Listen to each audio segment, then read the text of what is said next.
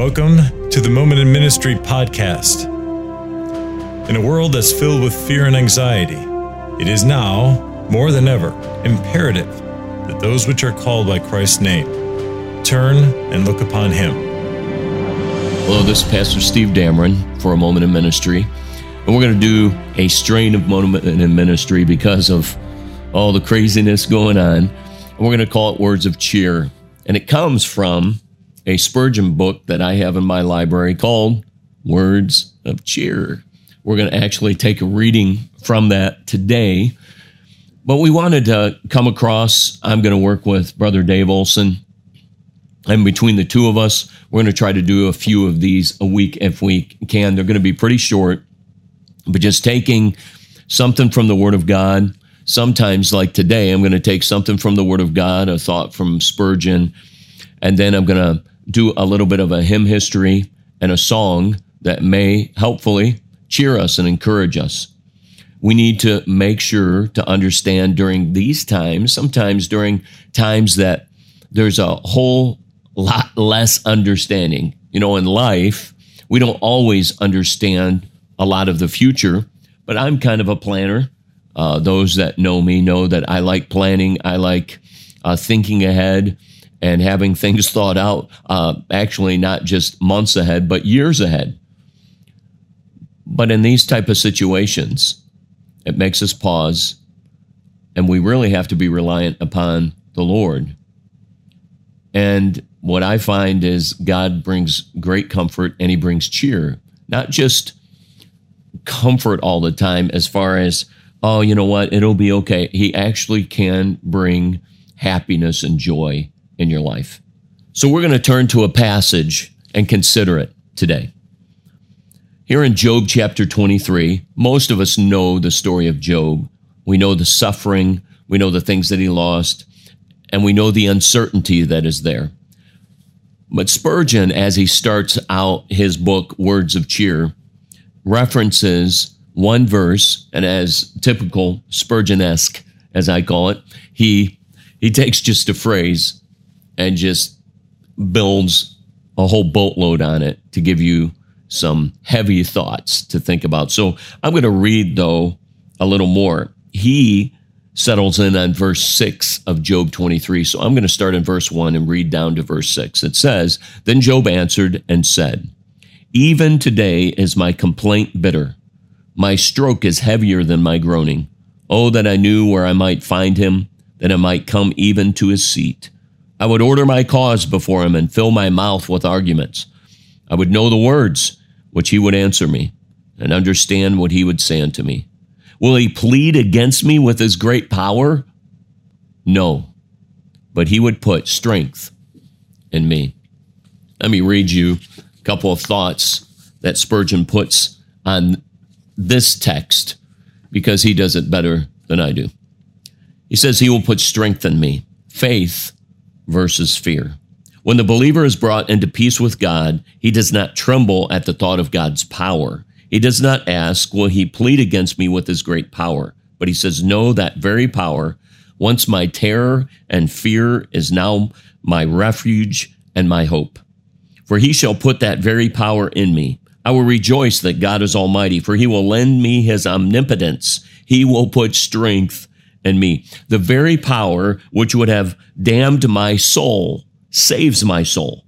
The very power that would have crushed me, God puts into me, that the work of salvation may be accomplished. No, he will not use it to crush me, but he will put that very strength into me. He continues on a little bit later, and he says, "There, that self-same arm which made you quake, see there, I give it to you. Go out and live. I have made you mighty as I am. To do my works, I will put strength into you. The same strength which would have broken you to pieces on the wheel will now be put into you, that you may do mighty works." So here Job, during his time of heartache, of loss, of uncertainty, he turns to God, and here's that question: will he plead against me with his great power? And he answers it, no, but he would put strength in me. At this time, one cheerful, just comforting, strengthening thought is that power of God, the omnipotence of God, which rules the whole universe and the world. He's mighty, but he's mighty to save.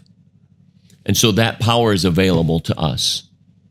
And that should cheer us at this time. There's a song, we're actually going to sing it for a service, one of our online services. And it was written by James Hill. James Hill was born in 1930. He was not a preacher, but he loved music and he loved quartets. And God led him to write a song which we love singing, I know, in our church. The background of the song is interesting. As he says, this is what happened. He was driving home from work one afternoon, and he thought about the Bible's description of this coming day, and troubles would be put behind him when God would wipe away all tears. Well, as he meditated upon this, he was having a hard time. Why? Well, he was shocked on this particular day. His mother-in-law was only 50 years old, and she suffered a debilitating stroke. Well, Jim Hill had just heard that day about his mother-in-law. His mother-in-law was 50 years old, and she had suffered a debilitating stroke.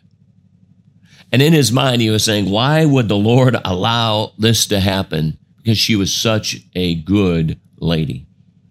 So as he meditated upon this thought, Jim Hill says a song came into his mind. He didn't know that it would eventually be a musical song that would be sung in hundreds and probably thousands of churches. But he had studied opera and he had sung in gospel quartets since he was 15 years old.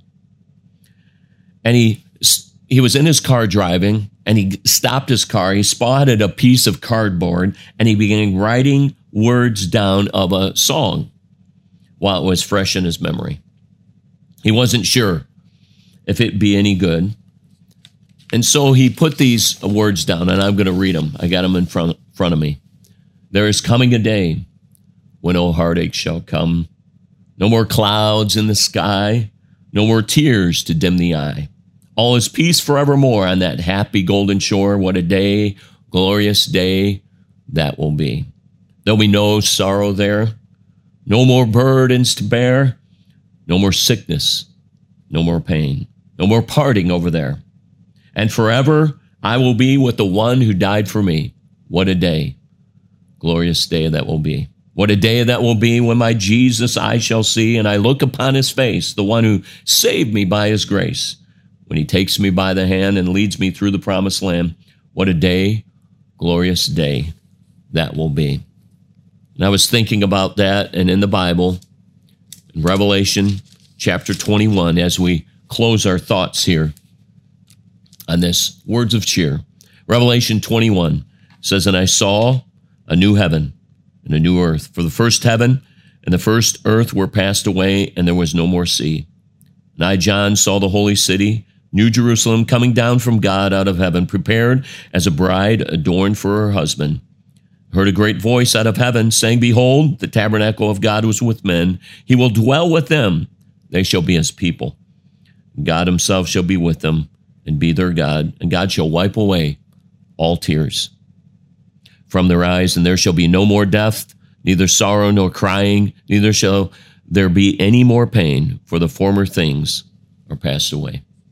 May God help us in uncertain times. Maybe there's a little worry, a little doubt that has come into your life. Maybe some anxiety, some fear. Well, take hope. Have a word of cheer. And what is that? That there is strength in God, and also that there is coming a day. No heartache, no pain, no sorrow, and forever will be with the one who died for me. May it be that we can take cheer and take hope in Christ our Lord.